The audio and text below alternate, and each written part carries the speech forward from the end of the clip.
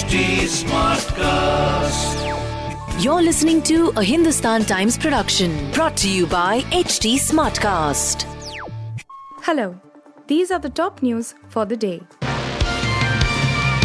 The Union Home Ministry on Tuesday told Parliament it has rejected renewal of licenses under the Foreign Contribution Regulation Act (FCRA) of 466 non-government organizations (NGO) since 2020 as they did not fulfill the eligibility criteria under the law.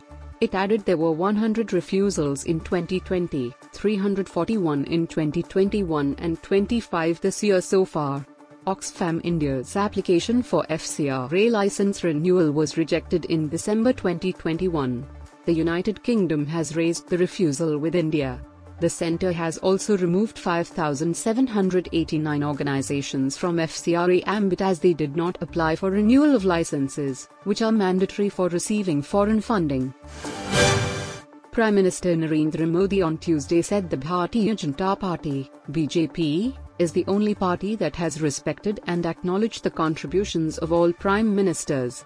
He said this in his address to BJP lawmakers at New Delhi's Ambedkar Auditorium. Modi said the upcoming Prime Minister's Museum is an example of the BJP's commitment to acknowledge all of them irrespective of the parties they came from, said a party person aware of the matter.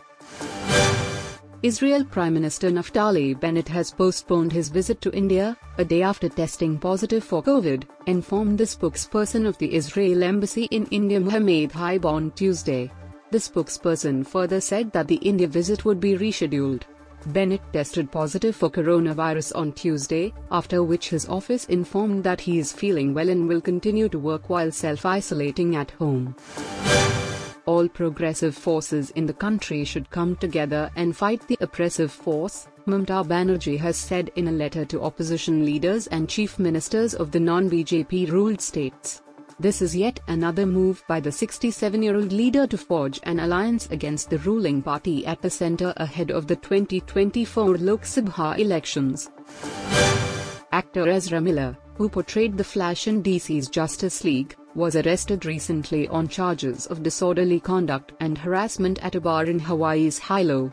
The incident took place on the intervening night of March the 27th to the 28th.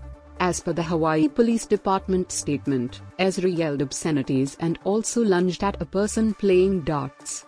He was later released on a bail of $500, 37,978 rupees approximately.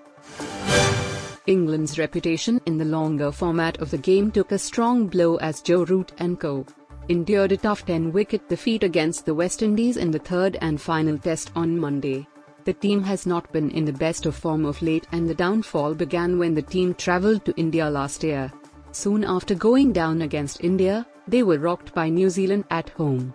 India too put up a commanding show against the Three Lions at their own backyard in the fort whose Euro Ashes humiliation can well be called as the final nail in the coffin. You were listening to the HT Daily News Wrap, a beta production brought to you by HT Smartcast.